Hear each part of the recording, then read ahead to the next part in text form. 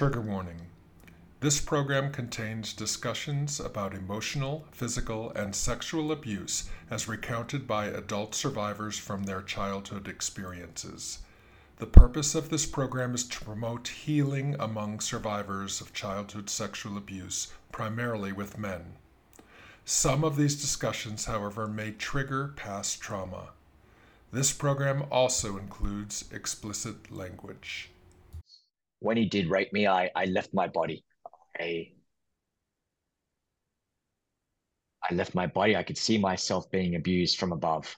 And that day just obviously it changed my life forever. I was a changed kid. I wasn't a young little 8-year-old boy anymore. I had to grow up to survive, to take, and his grooming started straight away. Him telling me that this is what I wanted, that I picked him up at the pool, that my parents want this, that my parents hate me, that he loves me, that no one else loves me.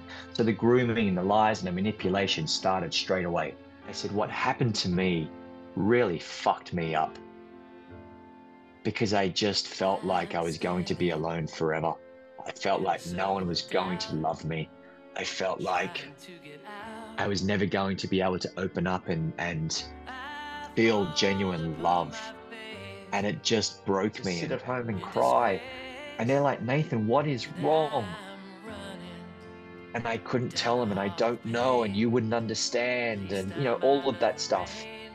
So when they finally found out, when they finally heard that I was raped, they're like, wow, that explains everything. And is that what happened to me is a part of my DNA. It's a part of who I am. It's not about forgetting about it. It's about moving forward with it, understanding it so I can grow with it.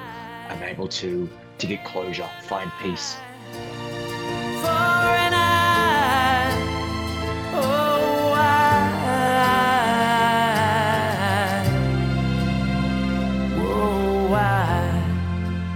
Welcome to a conversation with Nathan Spiteri, presented by the Men of Voices Beyond Assault. I'm Laura. As most of us here today, Craig and I are also survivors. Voices Beyond Assault hosts these monthly programs because we understand that men who suffer sexual assault are not always there. We want to amplify their voices, empower them to heal, and provide the resources needed on that healing journey. We'd also like to first remind you that this program will contain discussions about emotional, physical, and sexual abuse and may also include explicit language. We're so glad all of you could join us for this important discussion today. At that, let me introduce our guest today, Nathan Spiteri. Nathan grew up in Australia with a loving family until one day, at the age of 8, Nathan was approached by a man at a public swimming pool who brutally raped him. Following this horrific event, Nathan's perpetrator continued to insert himself into Nathan's life, forming a relationship through grooming, threats, and creating a sense of dependency. Once the abuse ended, Nathan's life began to further spin out of control as he dealt with the psychological aftermath that was left behind. After living out his pain through dangerous and self-sabotaging behavior, Nathan was able to take control of his life and begin his healing journey. Nathan then chronicled his life into the best-selling novel, Toy Cars, One Man's Journey from Trauma to Triumph. He is currently working on a documentary about his life, as well as a screenplay, and he's spoken at numerous events advocating for survivors. Nathan, thank you so much for joining us today. And I have to first say, your book, Toy Cars, and I recommend it for everybody, was the most transparent, soul-bearing account of childhood sexual abuse and its effects I have ever seen or read from any other survivor, certainly from any other male survivor. You felt it was important to get everything out there, didn't you? Why was that important to you? Hi, gentlemen. Thank you so much for having me. And I shouldn't be laughing right now, but just that introduction. I don't know if that's a good thing or a bad thing that I bared my soul in this book. For me, I was always of the belief that if you were going to tell a story like this, if you were going to educate the world, and if you were going to try and help others find closure and peace and understanding of what happened to them, you need to include the messy parts. You need to include the thing in the middle.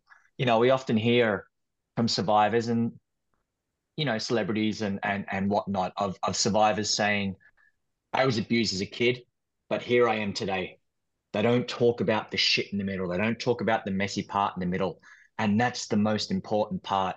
The grooming, the shame, the self-sabotage, the lies, the addictions, the sex, the violence, the drugs. So in order for one to grow, in order for one to understand, in order for one to be able to move forward with their own trauma, and those who haven't been through the trauma, in order for them to understand what one actually goes through, you needed to include the details. You needed to include the messy part. You needed to include the heavy shit. Absolutely. I think you really hit it on the head, Nathan, where you were just able to be truly honest with yourself about your experience, not sugarcoating it, not hiding away from any of it, but being like brutally honest and saying, this is what happened. Um, we're absolutely going to get into your story, but before you do, can you kind of fill us in on a little bit of the context of who you are? Like your family, home life, surroundings, you know. Sure, sure. Um, I'm Australian. I grew up in Australia. I now live in New York. I've been here for the past 15 years, but I grew up in a small town called Queanbeyan, and Queanbeyan is just outside of Canberra. It's like for you guys in America, it's like New Jersey to New York. It's right there, just over the Hudson River. Um, so I grew up in this small town just outside of Canberra. Canberra's the capital of Australia, and I grew up in the mid '80s when our parents would send us out and say, "Don't come home until it's dark. Don't come home until 6 o'clock for dinner." I had a very loving family. My parents were amazing. I wanted for nothing. I've got an older sister and two younger brothers, and we were just very close. And we lived in a cul-de-sac, so we'd always be out in the street playing with the other kids in the surrounding area. I had a great group of friends, so we'd always, ride our bikes or go down the park and play soccer or football, rugby or cricket or, our Australian sports. And, in the summertime, we'd always be at the pool, at the local pool, or we have a beach house. We'd go down to the beach and spend the summer down at the beach. So I had a great childhood. Before this happens, let's say, Yeah. I had a normal, great childhood. Yeah, a lot of times people think that abuse victims all had, parents who were gone, or they were missing, or only one parent in the household, or no father for male survivors, and it actually, your case is very different, and I think that it sheds a light on the fact that not all cases are the same, that it can really happen to anyone. And you had such a great family, and in the book it was that was the beginning of the book, and it was like, okay, how could this beautiful family be turned upside down? So can you now go into what happened on that summer day? It was Australian summer, so it was right around Christmas time. Yeah. Which Yeah. which was something I had to like keep going back and checking, because my brain doesn't accept that at Christmas it's summer. But Yeah. Yeah. that fateful day that turned everything upside down in your world. Can you tell us about that? Yeah. So it was just we were on school holiday, so it was around Christmas time. And me and my sister, we rode our bikes down to the local swimming pool. We'd done it 100 times before. It was just the norm. We'd go and meet our friends, hang out all day, and then, ride our bikes home when it's dinner time, when it's nighttime. So it's just another normal day. Me and my sister rode our bikes down there, um, playing and splashing around with our friends. My sister left halfway through the day with her girlfriends. I was 8 years old. She was probably 10 or 11. So her and her friends left, and I said, that's fine. I'll ride my bike home on my own. I've done it, like I said, I've done it plenty of times before. So end of the day, I literally stayed there till the very end. There was no one else there. My friends had already left, so I just stayed playing on my own. I walked into the change rooms, and I was followed in there by this man who I just never suspected or never thought of or anything. He followed me into the showers and he kind of cornered me into the showers and shoved my head against the wall and kind of dazed me, made me, not knock me out, but dazed me and raped me in the shower.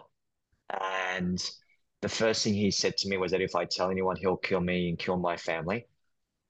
And, again, context as an 8-year-old in the 80s, you took that as gospel. You thought that was real. We didn't have access to the organizations, the hotlines, the internet, mobile phones that what we have today. So I believed it, and I thought if I do say anything, he is going to kill me and kill my family. So he left the shower. Um, Took me a while to obviously to gather myself and get myself together because when he did rape me, I left my body. I I left my body. I could see myself being abused from above. And that day just obviously it changed my life forever. I was a changed kid. I wasn't a young little 8-year-old boy anymore. I had to grow up to survive, to take care of myself and to take care of my family. And I automatically started pushing my family away. And his grooming started straight away. Him telling me that this is what I wanted, that I picked him up at the pool, that my parents want this, that my parents hate me, that he loves me, that no one else loves me. So the grooming and the lies and the manipulation started straight away. Okay. Well, Um, we're going to get into that in a little bit, but I just want your story is so horrific. I want it to sink in with everybody. And you were 8 years old, 8 years old, and probably didn't even know what sex was or what it was that he had just done to you. And you still remember this like it was yesterday. Is it vivid in your memory? I it is because I've done the work. The last 10, 12 years have been therapy, group therapy, EMDR. So I've done the work to be able to move forward with it. Um, so in order to move forward with it, I had to go back and relive it and understand it. And so, yeah, it is vivid in my memory and I do remember it. And I remember him. I remember his smells. I remember him just sweating and dripping on me. I remember, all of that stuff, the triggers that come with that. So it is vivid. It is something that, I'm never going to forget. And, you know, this is, something that I deal with not a lot now, but I used to, is a lot of people telling me to get over it and just move forward and forget about it because it happened so many years ago. But what people don't understand, and to go back to your question, what people don't understand is that what happened to me is a part of my DNA. It's a part of who I am. It's not about forgetting about it. It's about moving forward with it, understanding it so I can grow with it. I'm able to get closure, find peace. So, it's always there. It's always going to be there. But I do not let it control me anymore. I do not let it rule me. I do not let it um, bring me down. So yeah, there's been many, many years of work on myself so that I am able to talk about it like this. I am able to understand it. My relationship with this man, my relationship with my family, with my parents, with friends and lovers. I'm able to understand that and move forward with that and grow from that. So when I am triggered again, when I am in a not very good relationship or whatever the situation is, I'm able to see it, I'm able to control it, and I'm able to either move forward with it or step out of it and move forward alone. So the memories are always there and the thoughts are always there. I never go a day without thinking about it or I remember something or I get triggered by something or a memory comes up or something, whatever it is. So it's always there. But like I said, it's about understanding it and being able to move forward with it and doing the work and the education myself so that when these things do hit me, when I do get triggered, when I do have memories, as I said, I'm able to just move forward with it and grow with it and understand it so that if it does come again, if that trigger does come again, I'm able to understand it and push it to the side. Absolutely. Yeah, when people say you forget about it, like that is suppressing it. and what you need to Yeah. do is bring it to the surface and process it and work through it. And so I think that's a very key message that we hear time and time again, not only for anything as tragic as what happened to you, but for anything that happens in life, is being able to take it and say, I want to look at this, process it, look at it, be kind of like you touched on earlier, be very, very honest with myself about what happened and take the time that I need to work on this. You kind of touched on this a little bit, but you start pushing your family away. Like, is your family suspecting anything that has happened to you? Or are they just like, oh, he's an 8-year-old, he's like going through moody swings? Like, what's kind of their reaction to any of this? Exactly that. Because I spoke to my parents about this, after coming out about it and writing my book and um, just in general conversation. I was always, a bit of an introvert as a kid. I was never a loud, out there, crazy kid. Um, and when it happened and I pushed my family away and in pushing them away, I would just sit separately. I didn't want any affection from them. I would sit in my room and play with my toy cars or just watch movie after movie after movie and TV shows. And that's where my love for acting and film came from. But they just thought I was a quiet little kid. They just thought I was an introvert who just wanted to be alone. And I was a quiet kid who had my own imagination and my own, my own kind of imaginary friends. And I would just sit in my room, play with my toy cars and they just thought, well, as long as he's happy doing that, then we're happy. Yeah. They were, they were a different generation. My family were European. Um, that shit doesn't happen in my family. They don't understand that. I grew up in a safe little town, and it was a safe little town. Um, so that was the last thing they ever suspected. That was the last thing they ever thought would have happened to me. And what's amazing is when I did come out about my story and a big article came out about me in Australia, and that's where this all started.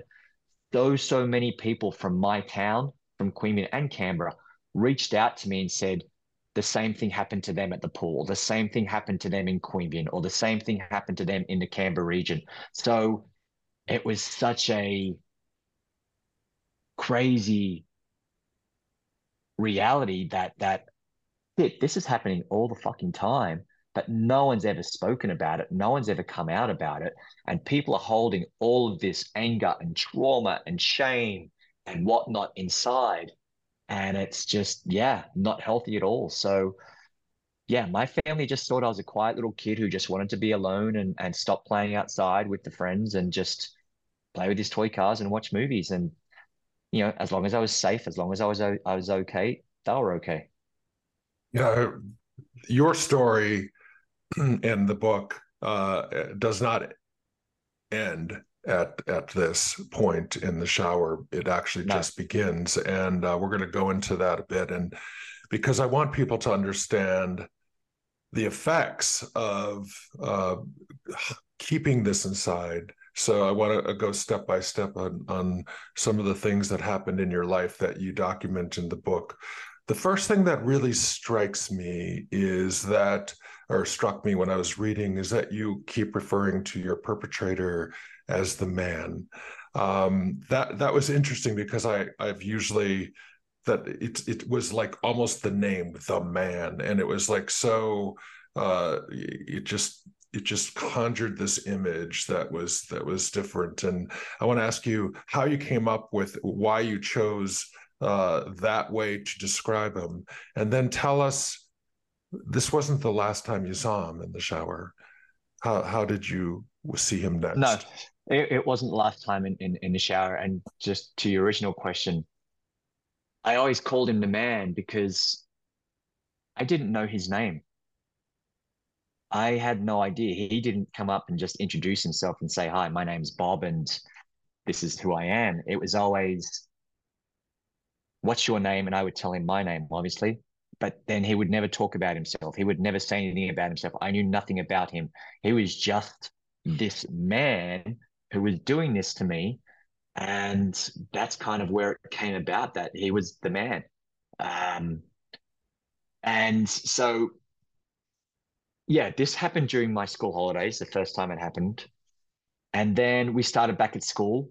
we normally started back at school. The new year started end of January, beginning of February. It actually started a few days on my birthday. My birthday was February 3rd. And I remember 2 or 3 times the first day of school was actually my birthday.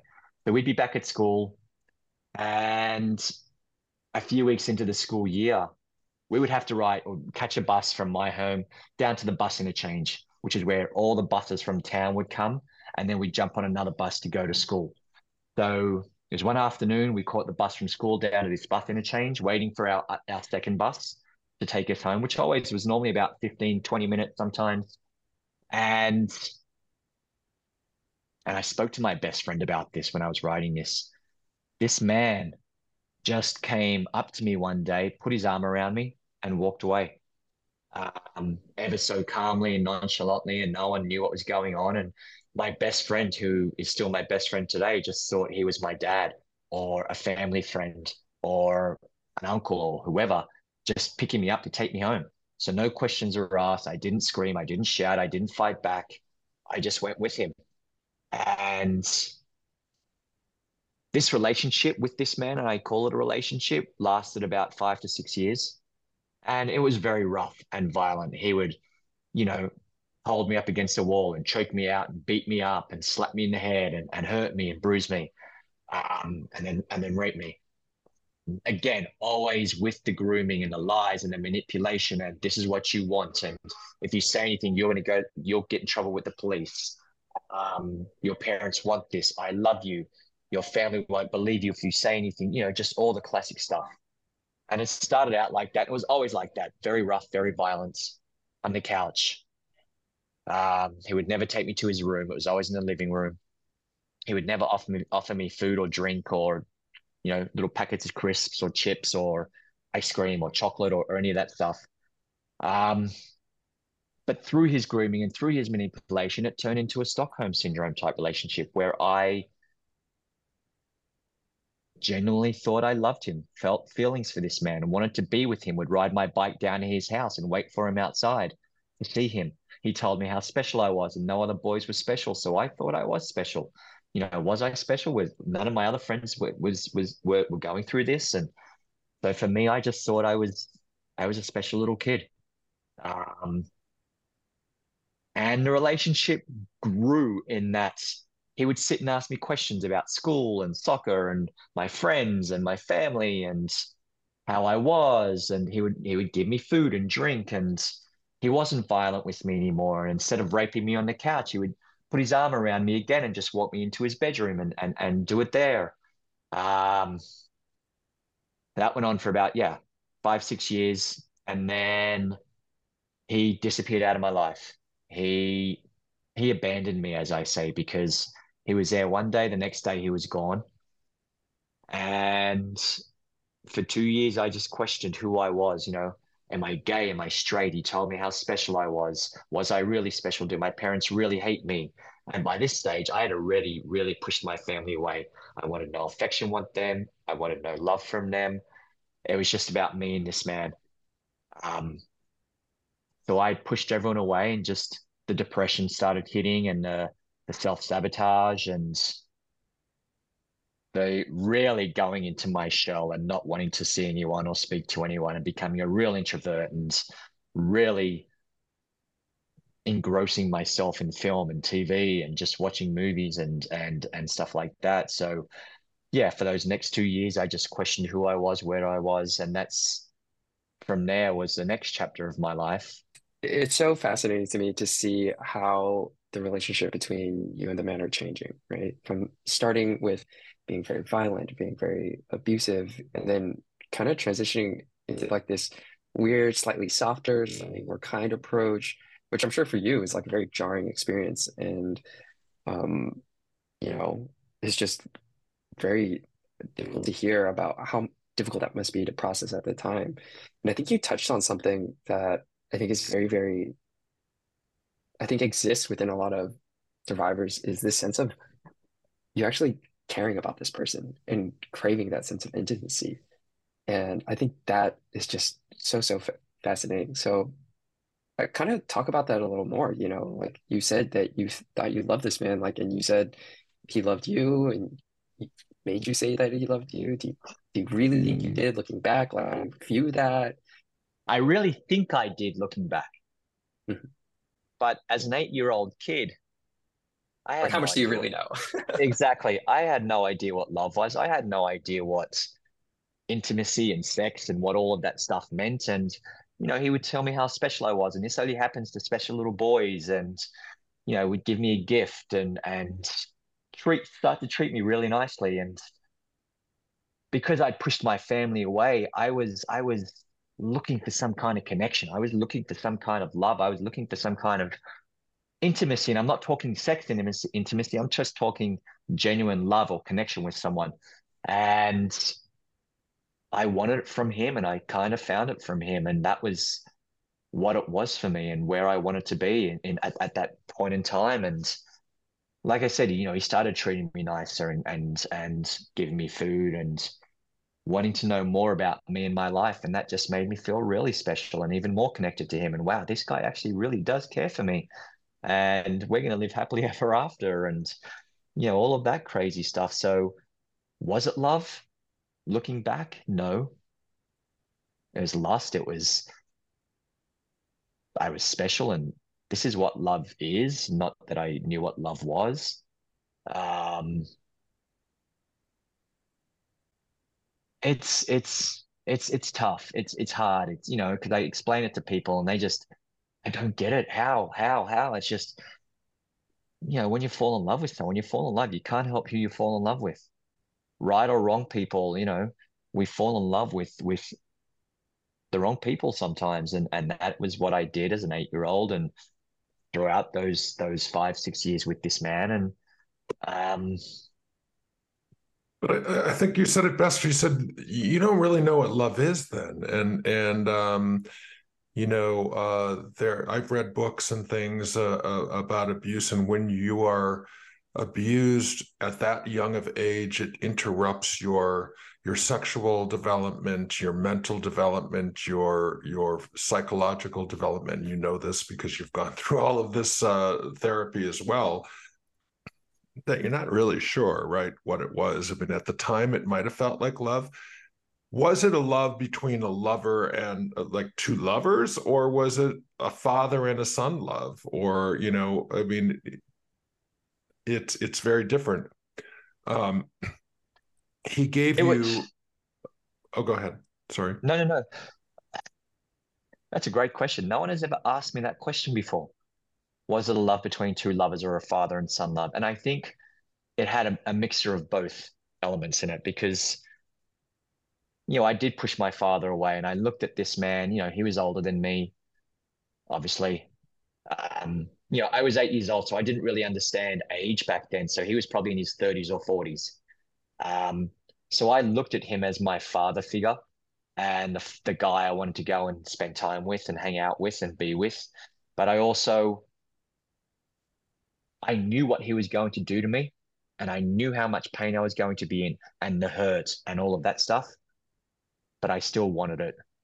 I needed it, and I started craving it toward the end of that relationship. So, yes, I looked at him as a father figure, someone I could look up to, but I looked at him as someone who I could be intimate with, or someone who could do these things to me because it hurt me, but it felt good.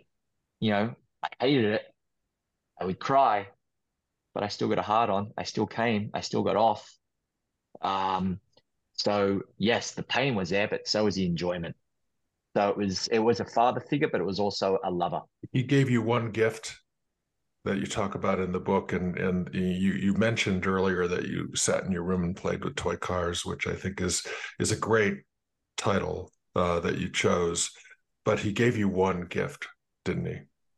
He gave me one gift, and it was a toy car. It was a little Matchbox car. It was a little Matchbox tow truck, and I would go home and play with my toy cars, and it's in the story. It's even in the screenplay that's been written. Um, my dad gave me a toy car as well, and I remember it so vividly. It was a little gray Matchbox car, brand new car, but for some reason the back wheels on this car wouldn't turn. So it was something wrong with how they made it. So I was always this broken little car. And, I would play, and I had a big mat of the streets, and I would play with all my cars on there. And I always was this little gray broken car. And this tow truck would always come and pick me up and take me to the mechanic shop and fix me up and make me better and treat me good and, you know, tell all the other cars to go away. And that was my relationship with this man.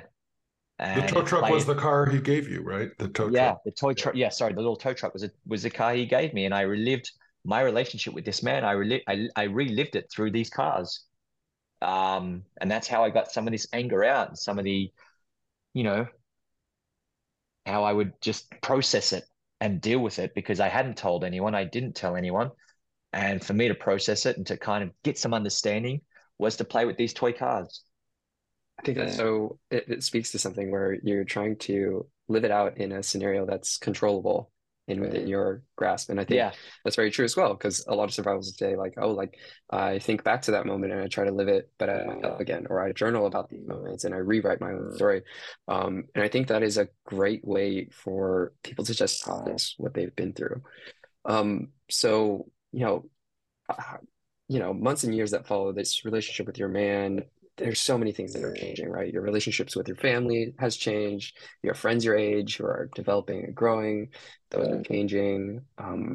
Like kind of walk us through a little bit about maybe a little bit what your relationship with your friends were like. Like, are they noticing anything? Did it affect the friendships? Did it not? Um, Again, I spoke to my friends about this, and it's in the book as well, that I remember, we would always have school discos or school socials, or I think, do you call them discos here in America? Because I went to an all male school, but across the road was an all female school. So, every semester, every term, we would have this school social or a school dance where the boys and the girls from the same year group would come together and have this little party and dance and stuff. And I would never go. I would never go to these. And my friends would always ask, why don't you want to go? And they just thought that my mum said I wasn't allowed to go. Um, and even as we got older, 15, 16, 17, 18 after school, and we'd go out, and my friends are always going out and always going to, you know, nightclubs and parties and this and that. And I would never go. And they're like, what is wrong with you? You're a good looking guy. You meet so many women. These women love you, but you just don't care. You want nothing to do with these women. And from the young age, my friends would be going to these school discos and parties and whatnot and hooking up and, making out with girls for the first time and having sex for the first time and touching girls and all of that stuff. But I just thought I was the lucky one. I was a special one because I had this special man in my life and they weren't lucky. They weren't special. They were going off to meet these girls, but I had this man who loved me and treated me this way and we would have sex. And so and I would always say no, or I'd always use the excuse I'm not allowed or my mum wouldn't let me. And um, my friends always knew I was off. They always thought it. And it's funny because when I finally came out to my friends and told them my story and told them what happened to me, they all just thought and they said, we just thought you were gay and you didn't come out about it, or you didn't know how to come out about it. Or, when I started meeting girls and going out and hooking up with girls and having sex with girls, my friends would always say, and this is just, how they would say it, we just thought you were trying to fuck yourself straight because you were gay. And, that's just how the talk was back then. We're talking 10 years ago. But they just thought I was just trying to sleep with all these girls to try and be straight or to pretend to be straight because they all just thought I was gay and didn't come out about it. In a way, you might have been trying to prove something to yourself, right? And we know that you know Maybe, that now. Yeah. maybe. And it's weird because the next chapter of my life back then was I would, from 15 years old, the next suburb over from where I lived was an industrial part of town. And this industrial part of town, there were a lot of gay clubs and cruise lounges and sex clubs. So I would ride my bike there as a 15-year-old. I would sneak in. I would let these men abuse me again and rape me again. And then I would turn around and beat them up and bash them and rob them. And that was my fuck you to the world. That was my way of getting my power back. That was my way of feeling alive. But I was doing this whilst I was trying to have a girlfriend, be in a relationship with a girl. And I remember so vividly, and again, it's in my book. I don't remember my age. It was probably 11, 12 years old. But I was watching a movie and it was called Class. And um it had Catherine Bissett in it and Rob Lowe and someone else, I can't remember his name. And it's about this affair between this older lady and this younger man. And I was watching it at home. And I remember, it's funny, but I remember vividly, it was the first time I got a genuine hard on from sex scene between a man and a woman. And I'm like, wow, I was intrigued. And I'm like, what is this? And what is going on with me? And I loved it, but I hated it because it wasn't the norm, because I was with this man and I shouldn't be doing this and feeling this way about this woman. And she was so beautiful and I was so in love with her. And um, so I was always complicated with my sexuality as a young kid, you know. And I would go to these sex clubs and do these things with these men. And again, as I said before, I would let these men abuse me and do what they did with me. I hated it. It was the most revolting thing in the world. I knew it was wrong. These men were hurting me, but I still got hard. I still came. I still got off, and I needed it. And I needed it. It was like a drug. I was addicted to it. Um, there was never any intimacy with these men. You know, I wouldn't touch them, kiss them, hold them, caress them. There was no any of that. It was just the act, and I needed to feel the act.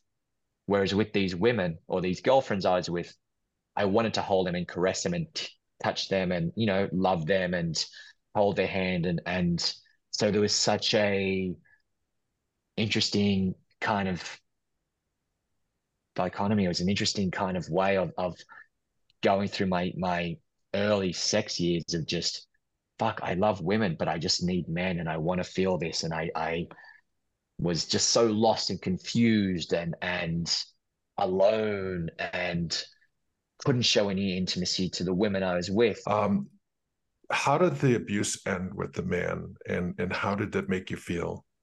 Sorry, yeah. It just ended because he just disappeared. He disappeared out of my life. You know, he was there one day, the next day he was gone. So he either got caught, he either got in trouble, he either had to quickly run out of town because something happened to him, whatever the situation was. And then I just kept going back to his house, waiting for him outside for months. Just where is this man? You know, I knew his car and his car was never out the front anymore. And I'm like, what the fuck is going on? Where is he? And just getting more and more upset and more angry. And he abandoned me and, you know, all of that stuff. And all of a sudden, out of the blue, this car appeared at the house one day. The car was there. I rode my bike down past it and saw it there. So I thought maybe he's back. Maybe he's got a new car, whatever the situation was. So I rode my bike and I parked my bike across the street and just kind of sat there behind a parked car and just waited. And maybe he'll come out. Maybe I'll see him. Where is he? Um, no one ever showed. So I just went and knocked on the door, hoping it was him. But this lady answered, and she asked me who I was, and I asked, is the man here? I was looking for the man who lives here. And she just said, he doesn't live here anymore. He's gone. And she said, how do you know my husband? So obviously it was his ex-wife, or they had separated because, well, I think they had separated because she was never ever there in the 5 years or however long I'd never seen her. And then she said, yes, she goes, how do you know my husband? And what did he do to you? And when she said, he's not here, he's not coming back, I just ran, jumped on my bike and ran away or rode away. And that was it. And that's when I just questioned who I was and where I belong in the world. And this man abandoned me. So I pushed my family away and now I don't have him and I truly have no one. And the depression really hit and I just really isolated myself and became even more of an introvert and didn't want to see anyone or speak to anyone. So yeah, you're going from this like very turbulent, chaotic environment. But now that it's over, like I feel like some people may ask, like, now that this person is gone from your life, did you think about finally opening up to your family and telling others, or were you still like so confused and trying to like process everything? Where were you at? Exactly that. I was so confused and trying to process everything. And, he told me my family hate me. He told me that this is what I want. And he told me that my parents want me to be with him. And if I ever say anything, they're never going to believe me and I'll get in trouble with the police. So that was always there after 5 years of just drilling that into my head. That those ideas and that concept was always there that, you know, I can't say anything. And, throughout those years, he always did say, if you tell anyone, I'll kill you and kill your family. That constant threat was always still there. So I just pushed it down as far as I could and pretend it never, ever happened. And, you know, even though I pushed my family away, I still loved them, even though I didn't show them any love. And I still didn't want anything to happen to my parents. And I didn't want my two little brothers to be killed or my sister to be killed and I didn't want to die and I didn't want to go to jail and I didn't want to get in trouble with the police. So I just pushed it far down as hard as I can and pretend it didn't exist and went on with life and pretended to be some normal kid and that's what broke me. That's what killed me. The fact that I kept it a secret for all those years and I needed to do what I needed to do to survive, to feel, and the addictions and the drugs and the sex and the Mm-hmm. violence all came into play, and it all stemmed from me not talking about it. It all stemmed from me not being able to open up. It all stemmed from me believing this man and pushing everyone else away. So at 15, you went into your first gay bathhouse or gay club, what you Yeah, call it. yeah, yeah. First of all, was there not an age limit to go in there? Because I mean, There, I no, just can't even there probably was. imagine. Yeah, there probably was an age limit. There was an age limit. You had to be 18 in Australia. It's 18 years old. Yeah. But, So did but the again, men? Didn't they know you we're, were underage when you we're went in there? talking about they probably did, but we're talking about the 90s where the people who worked at this store kind of just thought I was some young little horny kid who was just trying to sneak in. And sometimes they would catch me and kick me out, or sometimes they just didn't see me, or I would hide behind things. And when a man would go in and the door was open, I would sneak in that way. I always found a way to get in. Um, What drew you to go in there? What well, I always possessed knew you? because it was the suburb over from where I lived. Going home, we would drive through there, so we would see them, and we knew they were sex clubs. And as kids, everyone talks about it, and we all knew that's where the brothels were in that suburb, and that's where all the sex clubs were in that suburb, and that's where you buy fireworks from in that suburb. So we all knew about that. That was the sex and drugs and fireworks suburb that was illegal everywhere else, but it was legal here. Um, so we knew it existed, and I was just intrigued by what he did to me. I was intrigued by the sex, and I needed it. I was addicted to it. I had to feel that feeling again. It was the only thing that made me feel anything and feel alive and feel wanted and loved and in some kind of intimate relationship or being. So if it came through violent sex with men, then that's how I was going to get it. So do you think you were reliving your abuse in retrospect, or Yeah, was it? yeah. Yeah. I was living my abuse in retrospect. I was living my abuse through this man, and that's why I beat these men up because I was angry at my man. Not these poor men did nothing to me. Yes, they raped me, but they didn't know I was a willing participant. Um, and then I would turn around and hit them or steal their wallet or whatever, and it was a fuck you, but it wasn't a fuck you to them. It was a fuck you to this man. But yes, it was a fuck you to the world. But it was this guy. I was reliving my pain with this guy and what he made me feel and how he made me feel. I needed to feel it again. And if I had to do it through these guys, then I would do it. And he beat me up and I wanted to feel that feeling. I would beat them up. Some of them would turn around and hit me and beat me up or whatever it was. Or yeah, many situations where I'd beat them, they'd beat me. I just sometimes I wouldn't do anything and I would just leave, or they would, have their way with me and then just get up and walk out of the room. And I was so beaten up, I would just lie there for hours or lie there for until I could compose myself and sneak out again.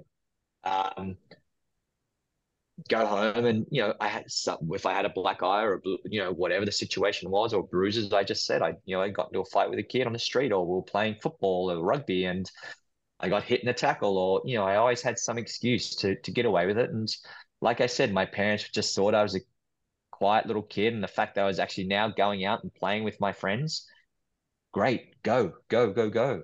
So they never, no one ever suspected. They would never suspect me going to these sex clubs or riding my bike to this suburb and being a part of this.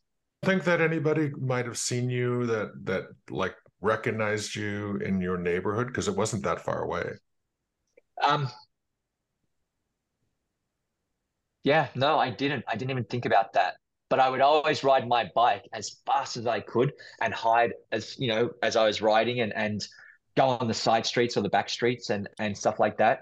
And when I would get to these sex clubs, I would always park my bike around the corner and lock it up and around the back behind a warehouse so that there was no one there.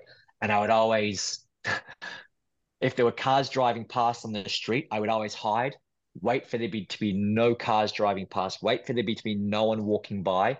And I would run as hard and as fast as I can inside so no one would see me. And then just wait for the perfect moment for that door to open and sneak myself in there. So I was always aware and just, making sure no one ever saw me, and would run and would hide my bike, and just to make sure yeah, no one would know. Yeah, it just seems like there's this like very persistent theme of you hiding, right? Hiding from Yeah. yourself, hiding from others. You know, you're like in these clubs, and I can only imagine what you're feeling of being like, I want this. This is something I'm desiring, but also I feel so much rage. And those two just having so much conflict with each other. Like, what do you think that was doing to your sense of self, during that time? Like, I I I hated myself. I hated who I was. I hated the world. My dad used to smoke, so I would steal his cigarettes and smoke. I would steal his beers. I would steal his whiskey and drink, and that was my way of self-soothing. But I was miserable. I hated my life. I hated who I was, and I tried killing myself, and I I didn't deserve happiness. I didn't deserve love. It was all self-sabotage. I didn't deserve happiness. I didn't deserve love. I didn't deserve anything good in my life. And if something good in my life did come about, I made sure to ruin it. I made sure to make sure it didn't happen. I made sure that, you know, I lived in misery.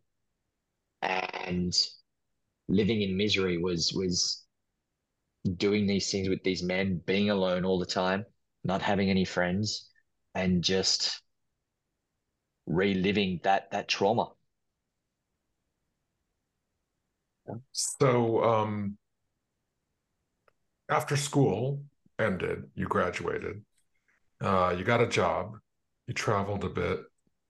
Did things ever get better for you? Yeah, I was always, I was meeting girls and having sex with a lot of girls, and I'd get into a relationship here or there and would be with them and really tried. But again, I just didn't know how to do the intimacy or to open up and communicate and talk about my feelings or anything like that. Um,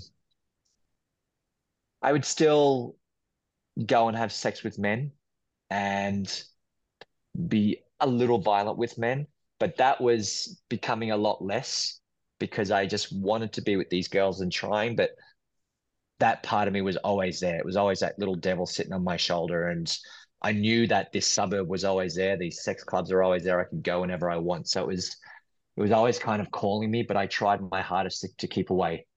Um, and I would, yeah, I started working and was traveling and trying to live a normal life and pretend to be a normal person. But I, discovered drugs and was falling in with the wrong crowds and was going out a lot and copious amounts of ecstasy and acid and speed and cocaine and, you know, doing what I needed to do to numb the pain and soothe the pain and pretend that it wasn't there and it didn't happen. And it was a vicious cycle. It's a hamster on a wheel, just going round and round in circles, trying to live a normal life and be normal. But the anger and the shame and the hatred and the was all there. And it was just, you know, I would push it away, pretend it doesn't exist. Because I would do that, it would come back and hit me again. And it would hit me twice as hard, and it would just build and build and build and build and build until I exploded, until I had to do something, until I did something bad, until I hurt someone or would go and have sex with a man or whatever the situation was. Because I hadn't dealt with it, because I hadn't spoken about it, because I hadn't done anything to deal with what I went through. I soothed myself through drugs and alcohol and sex and violence and misery and just sitting alone on my own all the time watching movies. Yeah. Just the constant running away from self, right? Like always addressing the symptoms, the things at the very edges instead of really getting to the core and the heart of the matter. And what was like, you know, we read the story where at one point you decide to call the people you had hurt and apologize. Like what triggers that? Because I feel like that's such a great departure from who you kind of were before, where you're just like engaging in all these very self-destructive actions and then realizing maybe I want to call these people and apologize. Yeah, well, that was a lot later on in life after I had kind of realized what came out and of what I'd went through and therapy and stuff like that. So I needed to give back because I went to AA and I needed to make amends and I needed to, so I reached out to a bunch of women that I'd hurt and that I'd cheated on and that I wasn't a nice guy. I wasn't a very nice boyfriend back then. And I owned my shit and I owned who I was back then. And, it's hard to talk about and people are going to have their ideas about me. But yeah, I wasn't a nice person, but I'm completely honest and open and real. And, like I said, I own my shit. I own who I was.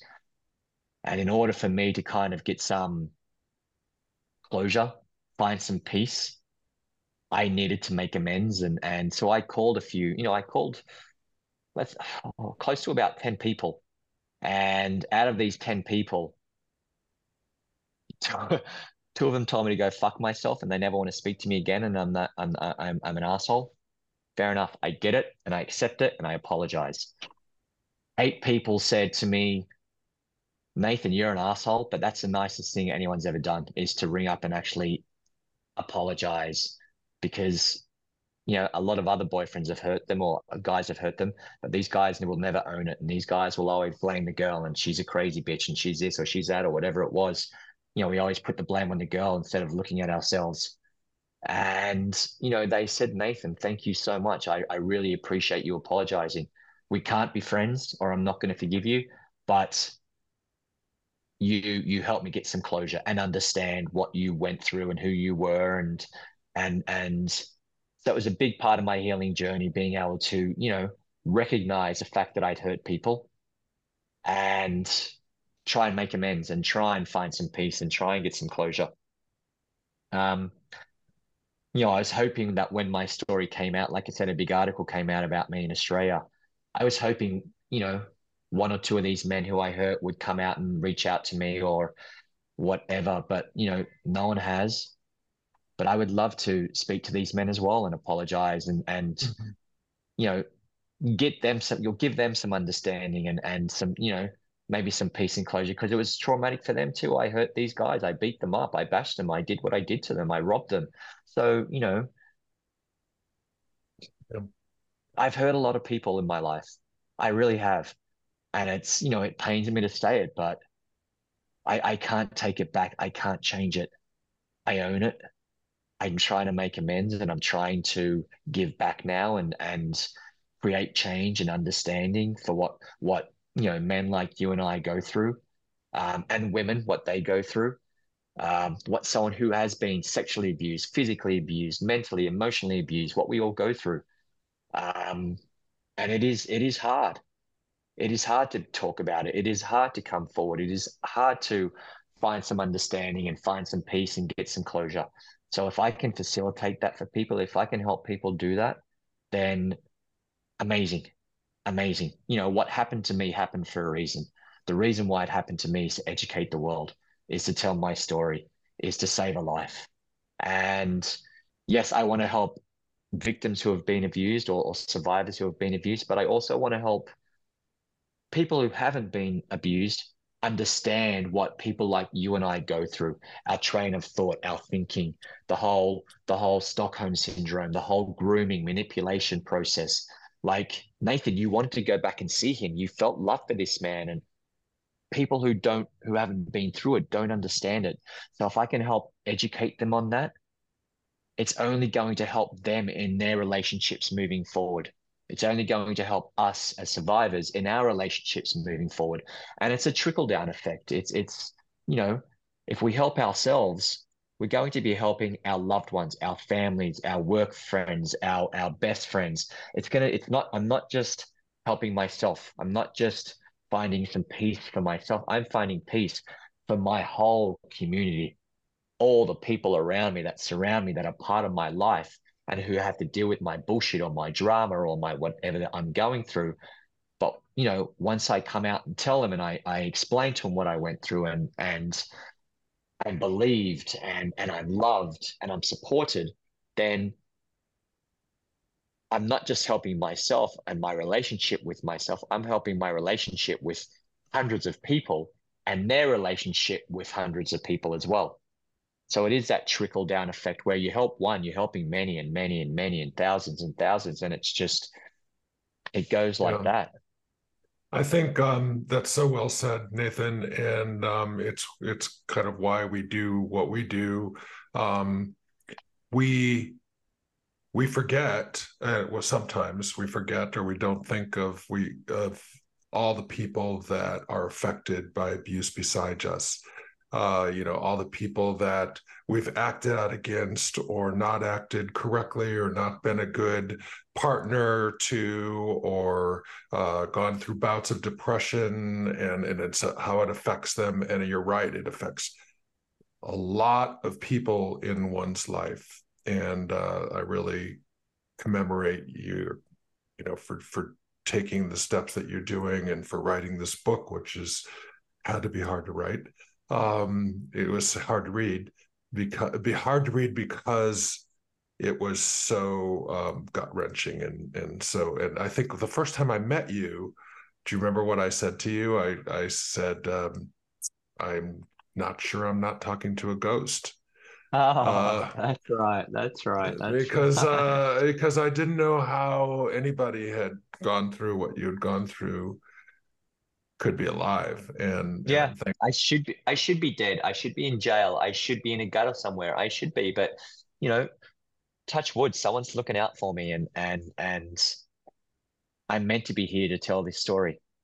Um, there are still so many men and women in the world who are unable to talk, who are unable to open up. There's not, especially men, there's not many of us doing this work.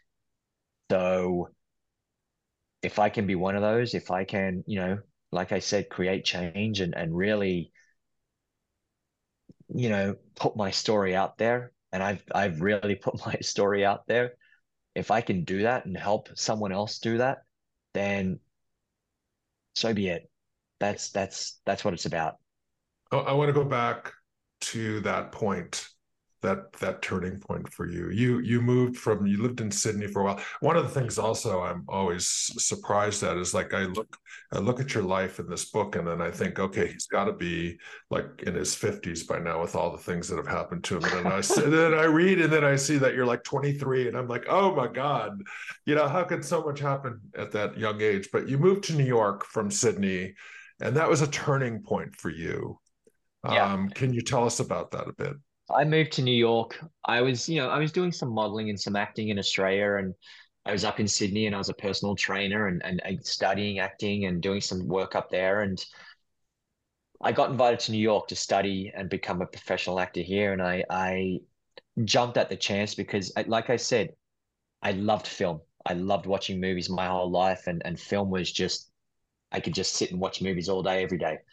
And I also thought of it as a chance to get away from my past, to get away from that life and start afresh and start over. And no one knows me here. I can just be me and start again. But you move to New York, it's the biggest, baddest city in the world. You can get what you want, when you want, how you want it, twice as cheap as anywhere else. And for a good while, I was okay, but then I fell back into it. I fell back into the drugs and the violence and the sex with men and trying to be with women and shooting heroin and smoking crack and sold my body for sex. I really fell back into it because I was alone and I was just more lonely than ever, more depressed than ever. Tried killing myself. And probably about 3 years into it, I had my best friend from school and she didn't want to be my friend anymore. She was done with me because, we were both trying to be actors and I was going down one road and she was trying to live the good life and, really concentrate on her career. I was trying to concentrate on my career, but I couldn't get away from the ugliness of who I was. So it was my birthday. It was February, so it was freezing cold. I had a party. No one came, or hardly anyone came. She came for 5 minutes and said, I'm done with you. I don't want to be your friend anymore. She's Canadian. She was moving back to Canada. And she goes, I'm done. I'm out. Um, and that just kind of set me in a tailspin. I went out and did something bad and hurt someone. Um, and then I knew it was now or never. When I was violent with this last person, I looked at myself in a mirror and I saw the younger version of me. I saw the 8-year-old me and I saw the man looking at me and I was turning into this man. Not that I was sexually abusing people, but just the violence and the grooming and the manipulation he put onto me, I was starting to put onto others. So I rang my friend the next day and said, I need to talk to you. I need to talk to you. And if you never want to speak to me again after this, I totally understand. I get it. Um, so we had a cafe that we would always go to. It was a cafe near our school. So we met there. It was a Wednesday afternoon, or I think it would have been about 4 o'clock. The cafe was full of people. It was freezing cold. She was there. I walked in. We sat at the table, and she was, quite cold and just, what do you want? I don't want to do this anymore. I'm out. And I still couldn't say it. I still didn't know how to talk about what happened to me. So she was about to get up and leave, and I just blurted out, I was raped as a kid. And it was the first time I ever said those words in over 25 years. I hadn't told a soul for 25 years, and that's what killed me. So I told her I was raped as a kid. She sat back down. I'm like, you are the very first person I am telling. I have never told a soul. I was abused as a kid. And, she asked the who, the what, the when, all those kind of general questions. And I told her. I didn't go into the detail of the beating up men and the sex with men. I couldn't do that yet. I wasn't ready for that. I didn't know how to do that. But she helped me find a therapist. Um, so that's where my therapy and my healing journey started, was through that, and helped me find a therapist. And I got into group therapy and rehab, and I did the AA, Narcotics Sex Anonymous, but just kind of went into AA. And therapy saved my life. I recommend therapy and group to anyone, AA to anyone, because it works. If you put the work in, it works. Um, and that's where the whole change came from. That's where the whole next chapter of my life started. I mean, I think it seems like the turning point for you was a friend saying, "Hey, this relationship is no longer good for us." And I think Yeah, it's that must be a tough moment, to kind of tough pill to swallow, to kind of be there and be like, wow, I'm like genuinely hurting the person and the people that I care about, yeah. and the consequences are coming back on me. Like, who would have thought? And I love this girl. This girl was my best friend, and we almost had a relationship, but I fucked that one up as well. But luckily she stayed friends with me. And when I told her, I thought, all right, great, I've told her now. And yes, there was a huge weight off my shoulders. But after I told her and I left that cafe, I felt more alone and more lonely than ever, because I'm like, holy fuck, now this begins. Now I'm really alone and I don't know what to do. So it was the most healing journey I've ever been on in my life, was finally saying those words, but it was one of the scariest and most lonely as well. I think anyone of us who have shared their stories can definitely agree. You know, you've gone from all this hiding and all this isolation, and now you're in the light, out of the darkness, and everything is out there, and it's very disorienting. It's very jarring, but ultimately a step in the right direction. We're so glad you did. Um, so you finally tell someone, you feel huge weight is lifted off, but I still feel so exposed and vulnerable, but still somehow isolated. Like, did you then tell your family about your abuse? Like, So I told my family about 6 months after it. So I just told my friend Sam. She helped me get into therapy. So I was in therapy for about 6 months, and my therapist and I devised a plan to tell my family. I didn't know how to tell them. And my parents were coming to New York to visit about 6 months after I finally shared what happened to me. So, me and my therapist spoke about it. And we worked out how to do it. So I went to dinner with my parents. We went to this cafe and or restaurant.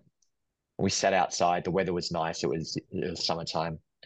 Weather was nice. We sat outside alone, far from everyone else. And, again, my parents are just sweethearts. And we're at dinner and, and I'm sure most parents could relate to this. I said to him, there's something I really need to tell you. There's something, you know, I need to tell you. And the first thing my mum said was, you got a girl pregnant. I'm like, no, you're in trouble with the police. No, you owe someone money. No, all those typical kind of parent questions. You owe someone money, someone's after you, all of that type stuff. You got a girl pregnant, whatever, you know, all of that. And I'm like, no, please just shut up. I need to talk to you. And I said, I was raped as a kid. I was abused as a kid. And mum was like, don't be stupid. No one raped you. No one abused you. We were great parents. I'm like, no, it wasn't you. It happened at the pool. And again, they wanted to know the who, the what, the when, the where, the why, all of those basic questions. And sorry, this stuff kills me. I told them. And in real life, my mum was a disciplinarian. My mum was she's a tough lady. She's very caring and very loving. But if we did wrong, we'd know about it. And my dad was a real softie in real life. My dad is this gentle sweetheart, teddy bear. And it was the first time ever I saw their roles reversed. And it was so fucking crazy and freaky. My dad became very protective, and he was always protective of us, but he became the alpha male. Who is he? I want to kill this man. All of those questions. And I'm like, please, no, just leave it. And it was the first time ever my mum, it wasn't the first time ever, it was the first time I'd really saw it, that my mum was just so caring and loving and crying and just wanted to give me the hug of my life. And she did. She got up and just grabbed me and hugged me and held me so tight. And it was the most awkward hug of my life. And I just needed to get out of it because, my parents always tried to give me intimacy. Parents always tried to love me, but I would never have it. And I would always push them away as a kid. And for the first time, I'm really getting it now. This is really happening and I'm really getting this love. And I just needed to get out of it. So it happened. Then we went back home and, you know, they slept in my bed. I was sleeping on the couch. We didn't speak about it again for that night. And I think, they just needed to process it. But I just heard my mum cry throughout the night and I was just sleeping on the couch and it just fucking broke my heart. And then we didn't speak about it for about 6 months You know, because oh, sorry, go ahead. no, I was going to say we didn't speak about it for about 6 months because they needed to understand it. They needed to process it. They needed to go through what they were going through their guilt and their shame and their grieving process. And so it was hard. I read that scene. I think I told you about it in an airplane, and I just started blubbering, and everybody around me. I don't know what they thought, but I was reading that scene, and I think, part of it's because I'm a parent, part of it's I never got to talk to my parents about what happened, that whatever it was, but it just really was the most emotional scene I felt like, in the book, but there's Yeah, lots of them. yeah. Then though, you were very close to your brothers and your sister in particular, and she was very instrumental in helping you and keeping you alive. I feel like. Um, how did you tell her? So I was closest in age with her, and we were always close, but I was always, I always had that hand up to, not let it get too close. We'd sometimes go out and party together. I'd slept with a few of her friends, so I hurt her as well, and I didn't wasn't the nicest brother on occasion. And I called her before I spoke to mum and dad, just to let her know that I was going to tell mum and dad. And I told her on the phone, and she wanted to know the who, the what, the when, all of those questions. And the one thing she said that really struck me and hit me, and my mum literally said the same words after I told mum, was, when I told my sister, she said, "Wow, that explains everything about you. Now I understand who you are and why you were the person that you were, because now they got the answers they needed, because they would always ask me and question me, what's going on with you? Where are you? What's happening?" As I was getting older in my late teens and early 20s, and they saw the depression, they saw the drinking and the drugs and just going from girl to girl and just crying all day, every day. And I would just sit at home and cry. And they're like, "Nathan, what is wrong?" And I couldn't tell them, and I don't know, and you wouldn't understand, and all of that stuff. So when they finally found out, when they finally heard that I was raped, they're like, "Wow, that explains everything."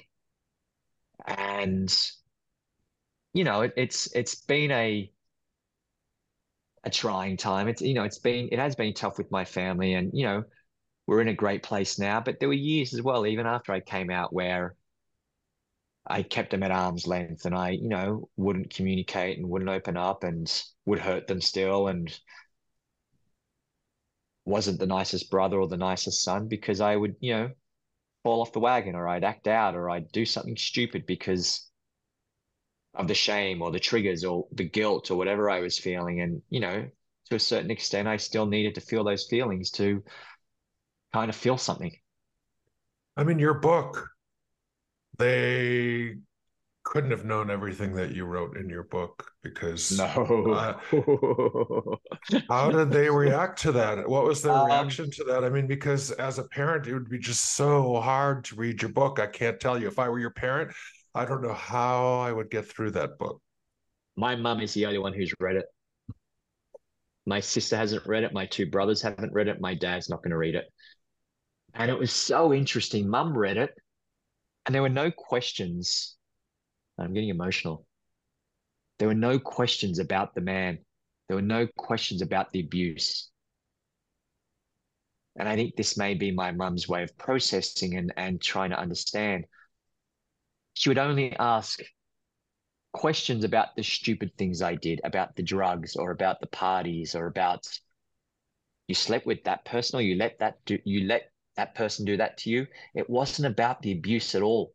She didn't want to know about it. She just asked about the other stuff and just said, "No, everyone's going to read this. You are so embarrassing." And she was very proud of me, but she made light of it. She didn't want to get into the seriousness of it. She didn't still, I think, and maybe you, Craig, as a parent, you'd understand. She didn't want to know about the abuse. She didn't want to talk about that. She just wanted to talk about the stupid stuff, the mundane stuff, the stuff that didn't count, that didn't matter. But what about the gay clubs and the beating up men? And I mean, Nah, that had nah, to, she didn't want to talk about that. nah, nah, nah, nah, nah, nah. But you And know that if she read the book, it affected her. oh, absolutely it has. Absolutely it has.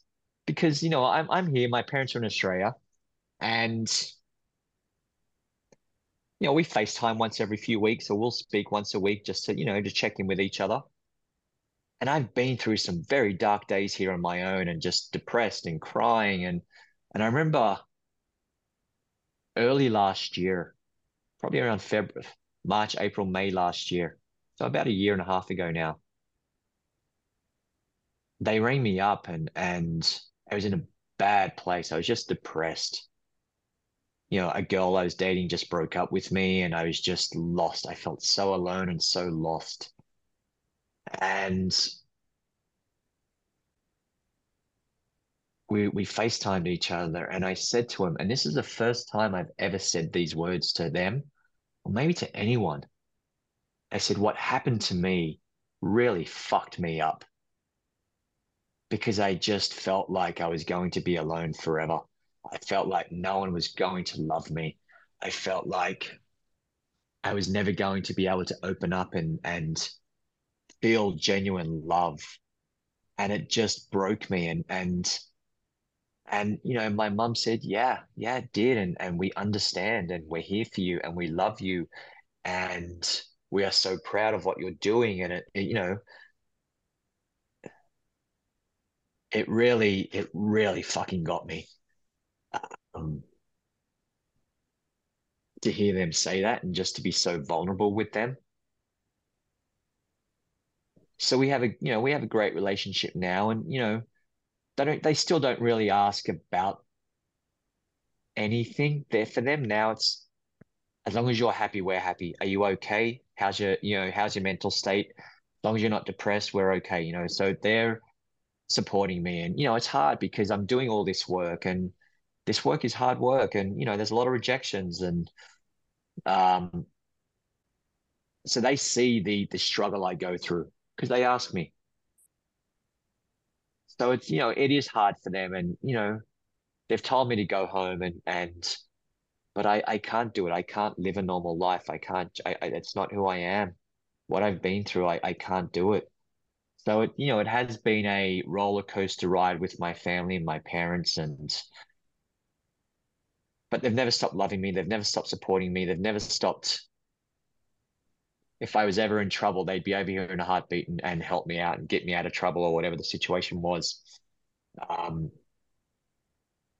my brothers and sister as well, they've always been there for me, but it's been a fractured type relationship where one day we're good, the next day we're not good. So, it's what doesn't kill you makes you stronger, as they say, and it's definitely made me stronger and I'm resilient now and I know who I am and I know what I'm about and I understand my life and what I'm doing. Mhm. Yeah, I think you touched on so many relatable moments as you were talking. I was just like, oh, that's exactly how I felt, or oh my goodness, like that's an exact very similar conversation. That wondering like, can I ever have a healthy and happy relationship outside of what I've gone through, and can I even afford that to someone? And that's a very real question that I think a lot of survivors go with. Um, like, can you like, do you feel like you've been able to rediscover that intimacy in your relationships? Do you feel like you have been able to kind of bring that in and incorporate it in a healthy manner? Is it something that you're still working through? I'm we're never healed. We learn every day. We're learning every day of who we are and what we are and what we're going through. And it's for me, it's an everyday thing and I'm growing every day. And with my intimate relationships, and like I said, I broke up with a girl last year and I was dating again someone recently. And um, I'm open and I'm ready for love. I'm to have a healthy relationship, you need communication, you need vulnerability. If you don't have those two, you've got nothing. So you've read my memoir. I'm an open book, and a lot of people I meet will, obviously with Google now, but when you meet someone, you'll Google them. So, a lot of these girls I go on dates with or who I date know about me before they know me. And they've always got questions and it has been hard because for a while there, I would go on dates and they'd be like, wow, you're amazing and you're so fascinating and I want to know everything about you. But then at the end of the date, but I'm never going to date you. I can't date you because of what you've been through. But I just wanted to hear your story and learn about you. So it has been hard. There's been a lot of that. But, I've also dated someone who didn't read the book or didn't want to read the book for a good 6 months or so because she wanted to get to know me for who I am and what I am today. And today, I'm a pretty good person. I'm a very good fucking person. And I don't care for the bullshit anymore, and I don't care for the drama, and I'm very open and honest and communicative. And I'll show vulnerability, and I'll cry when I need to cry, and I'll talk about how I'm feeling. And I'm very I try and be very loving and open to touch. And I would never let anyone touch me, and I felt it awkward. But now I want it, and I'm ready for it, and I'm open to it. And I want it. I want all that. If you could look in the mirror right now and see your 8-year-old self, and what would you say to him? What would you say to 8-year-old Nathan? Yeah, what would I say to 8-year-old Nathan? And this is a big part of my healing journey. This is a big thing I went through with my therapist, and it's in my book. Because my therapist, and I love her to death, and she passed away, and God bless her. But she would always say, Nathan, if you could go back and talk to your 8-year-old self, what would you tell him? And I would and ah, and I had no idea, and I would just, I don't know. And she was a tough woman, and she'd always be on me, and would not let it go. And then it just kind of hit me. It just came to me. And I blurted it out to her, and I said, if I could go back and speak to your 8-year-old, my 8-year-old self, I would tell him that it wasn't his fault. Because throughout my life, it was my fault. I deserved it. This is what was meant to happen to me. I don't deserve love. I don't deserve happiness. So as soon as I learned, and as soon as I told my 8-year-old self that it wasn't his fault, a huge weight was lifted off my shoulders, and I was able to understand my relationship with this man more clearly. I was able to understand my relationship with my parents and my family and friends and lovers more clearly. And I was able to finally move forward and find some peace and get some closure, and discover who I was and who I am mentally, emotionally, sexually. And yeah, so that was a big, big part of my healing journey. And another big part of my healing journey was forgiveness, finding forgiveness, and finding forgiveness for myself, for the hurt that was put onto me, but also the hurt that I've put onto others. And in order for me to grow and move forward, I needed to find that forgiveness, because for the past 20, 30 years of my life, I was so angry and hated the world and just wanted to feel it. And it would just build and build and build until I would act out, until I would do something stupid.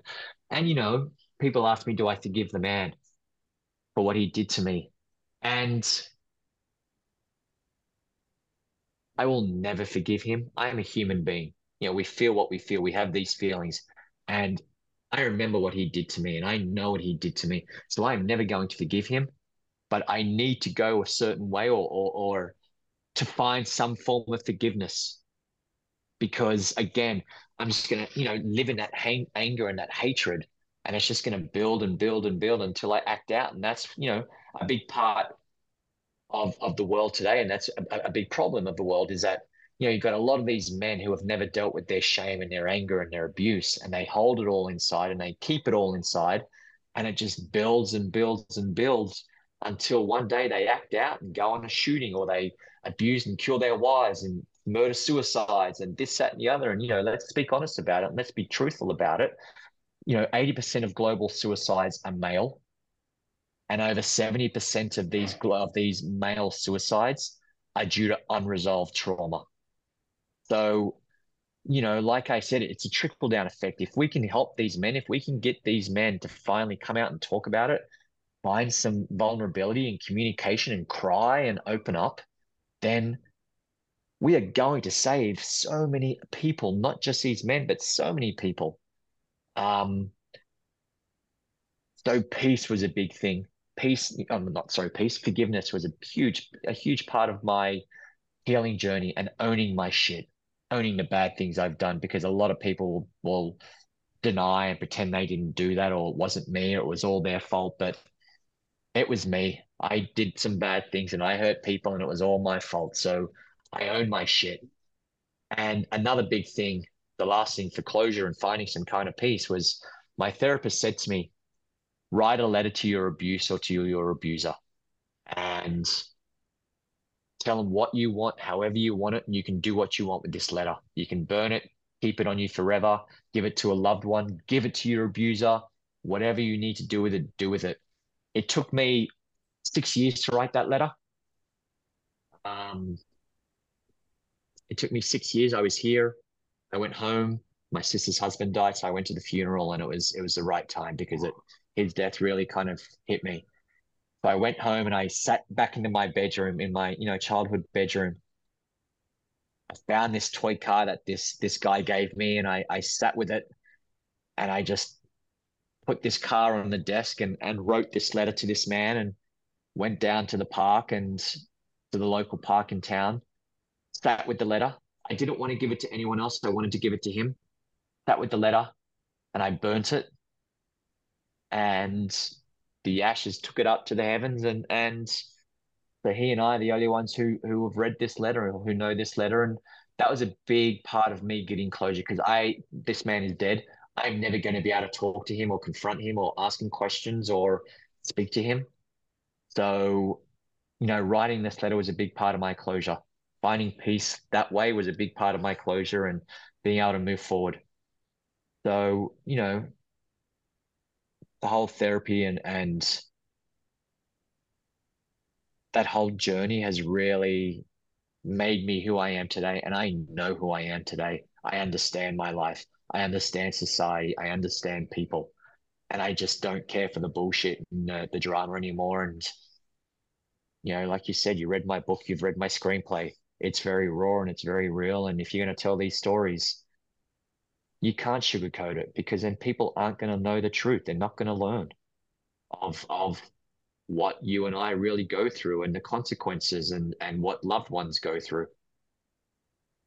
So to tell a story, I said this to my publisher when she approached me to write this book, and I said, I'm going to tell this story, but I'm going to be completely open and honest, and you are not allowed to take anything out. And she didn't. True to her word, she was amazing, and she let me write my story and tell my story the way I wanted to do it. Yes, she helped edit it and get it cleaned up, but all the heavy parts, all the shitty parts are all in there. And that's what's educational. Nathan, you touched on something very briefly that I think could be expanded on a little bit, but I love the idea of writing this letter for closure, right? It's saying what you want to say, expressing the things that you couldn't have vocalized when you were that age, and finally getting that closure. I think that's really amazing. And, I would encourage a lot of people to do the same, for whatever they're going through. But you touched on this, you said you'd never be able to confront him because he's dead. And I kind of want to touch on that very briefly. Like, did that knowledge come to you organically? Did you just find out about it? Was it something you were looking for and you just happened to find out that he was passed? How did this come to be? So I grew up, this town I grew up in was a small town. So this big article came out and everyone in town knew and everyone was talking. And, my mum grew up in this town and her friends, and this man would have been about the same age as my mum. So, these people growing up in these towns, or, my mum and her friends growing up in this town, they always knew of the weird man who lived down the street, or the crazy guy who lived here, or, that person who they knew were touching boys, or they knew was kind of weird, but no one ever said anything, because it was in those times where no one said anything and it was almost not accepted, but it was almost there. People knew about it, but never spoke about it. So my mum and her friends kind of got together and sat me down and spoke about it. And we spoke about it, and we kind of worked out who and where and all of that. And yeah, they knew he was dead, and that's how I knew. And I always said, if I had the chance, I'd want to ask him questions, and if it happened to him, and why me, and then I'd take a baseball bat and kill him. I always had that train of thought, not because of what he did to me, because what he's did to me, I'm at peace with now. Just so he can do it to another kid, so he couldn't hurt another kid, because you do it to one, you do it to many. It's never just one kid. Um, but yeah, I always had that concept of, I'd kill him and I wouldn't care. But, Yeah. now I think differently, obviously. I don't know how I feel. Um, but like forgiveness, he did some horrendous things to me. He fucking killed me. He killed that kid in me. So I'm not going to forgive him and pretend it didn't happen. I'm only human. I have feelings. I remember, I understand. But I need to go. I need to start finding some form of forgiveness so I can fully get some closure and move forward and find some peace for myself. Otherwise, like I said, that anger and that hatred is just going to linger and linger and linger until it builds and builds, and I act out or I do something silly. Nathan, we're about out of time, but I just, I can't recommend this book any more than I can, because it's a very important book, I think, for survivors, and I really thank you for writing it, for bearing your soul and coming out with it, and just like completely exposing yourself, and I think that was so brave and so important to do, and I'm just so proud of you for doing that, and I'm so thankful for you for doing that. As we close, I would like to just ask you, we do this sometimes when we interview abuse survivors, is there a message that you would like to share with other survivors of childhood sexual abuse who are watching this program? I guess, just to never give up. That surround yourself with the right people. Surround yourself with the people who are going to believe you, who are going to love you, who are going to listen. Because more than anything, that is what we want. Because so many people tell their story and they're told to shut up, or it didn't happen, or you're lying, or something like that. So surround yourself with the people who are going to love you and trust you and believe you and be there for you, and just sit and listen. Because mostly that's what we want, is someone that we can just talk to. So it is hard and it's emotional, but it does get easier. So find the courage and find it within yourself to be able to tell your story. And if you can't tell your story, I've started a kind of an idea of stories of survival, where people write their stories to me, and I will read their stories out on Instagram and on TikTok. And I'm getting some people send me their stories, and it helps them to find some closure, be part of a community, and know that they're not alone. So if there's anyone out there who is unable to tell their story or to talk about it, and if they want to write it down and send it to me, please do, and I will read your story out. But just hang in there, be strong, surround yourself with the right people, and it does get easier. And we'll have your contact information at the end of this program Yeah, for people. yeah. Yeah, well, Nathan, um, I mean, we just want to thank you so much for joining our program today. Just your willingness to be open, the insights you're being able to give, just your honesty, and just being able to own and take responsibility for, hey, I've done some things in my past that I'm not super proud of, and not sugarcoating things. I just want to thank you so much for just this incredible story of triumph that you've had with your fellow survivors. We know you're on a path, and you've shared a lot about that path, and we are so excited for all the healing that's going to grow on in your own life, all the growth that is continuing on, and just for continued success in your acting career, your personal life. I'm familiar with a documentary that you're working on, and we just want to wish you all that success and more.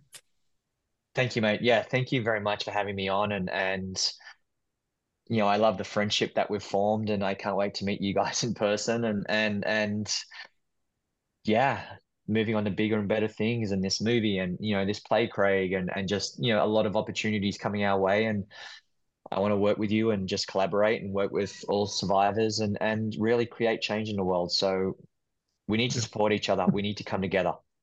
I'm sure we'll see a lot more of each other in the future, and working together on the same cause.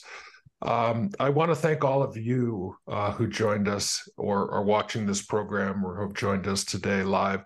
We hope that you found this discussion enlightening, comforting, and helpful with your own healing process. Please check out our YouTube channel as well as all our podcasts. We're available on all major podcast sites for this and all of our interview programs. They're all powerful. This one was powerful, and we thank you for joining us. Yes. And thanks again for all of you who are continuing to support these sorts of programs and organizations such as Voices Beyond Assault. It's your courage that gives us all strength. Thank you. We'd like to thank you for joining us today for this important discussion. For more information about this program and other programs from the Men of Voices Beyond Assault, please go to our website at www.voicesbeyondassault.org. If you found this podcast helpful, and we hope you did, please let us know by liking it below. And to all of you survivors out there, remember, you are not alone, and together we heal. Thank you. Am I okay? Don't say too late tomorrow. Too late tomorrow.